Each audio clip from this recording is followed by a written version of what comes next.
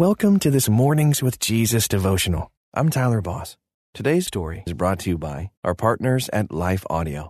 If you go to lifeaudio.com, you will find dozens of other faith-centered podcasts in their network. They've got shows about prayer, Bible study, parenting, and more. Head over to lifeaudio.com now. And remember, you can have full access to our meditations commercial-free. Just text ABIDE to 22433 for 25% off. Now, receive His peace and abide in Christ. Welcome to this Mornings with Jesus devotional, designed to start your day in a positive way with scripture and reflection. I'm Lonane Lara. Today's scripture is 2 Corinthians 1, verses 3 to 4 from the New International Version. Praise be to the God and Father of our Lord Jesus Christ, the Father of compassion and the God of all comfort, who comforts us in all our troubles, so that we can comfort those in any trouble with the comfort we ourselves receive from God. This story is from Sharon Hink. One morning, Sharon stumbled to the kitchen to pour herself a cup of coffee. Her body ached and lightheadedness had her gripping the walls for support. It was going to be a stuck-in-bed sort of day. Her grandson was sitting in his booster seat at the table and lit up. "Book?" he asked hopefully. He loves when she reads to him, even though they had to squeeze it in around his family's busy routine. "Not today, buddy. Grandma's not feeling well," Sharon said. He gave Sharon his most sympathetic look. "Hug?" he asked.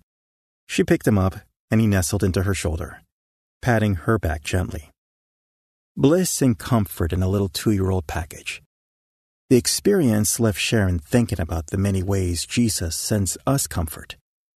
When we open our Bible, words may spring off the page that are exactly what we need to hear. A song may open our heart and stir us to worship. A friend may call or text or email with an encouraging note. Or a 2-year-old may wrap chubby arms around our neck. In whatever form it takes, we can acknowledge that Jesus is pouring out His love to us. His compassion acknowledges our hurt and never belittles us. His tenderness helps us receive His grace, and His strength empowers us to endure and offer His comfort to others. Here's a step of faith you can take today.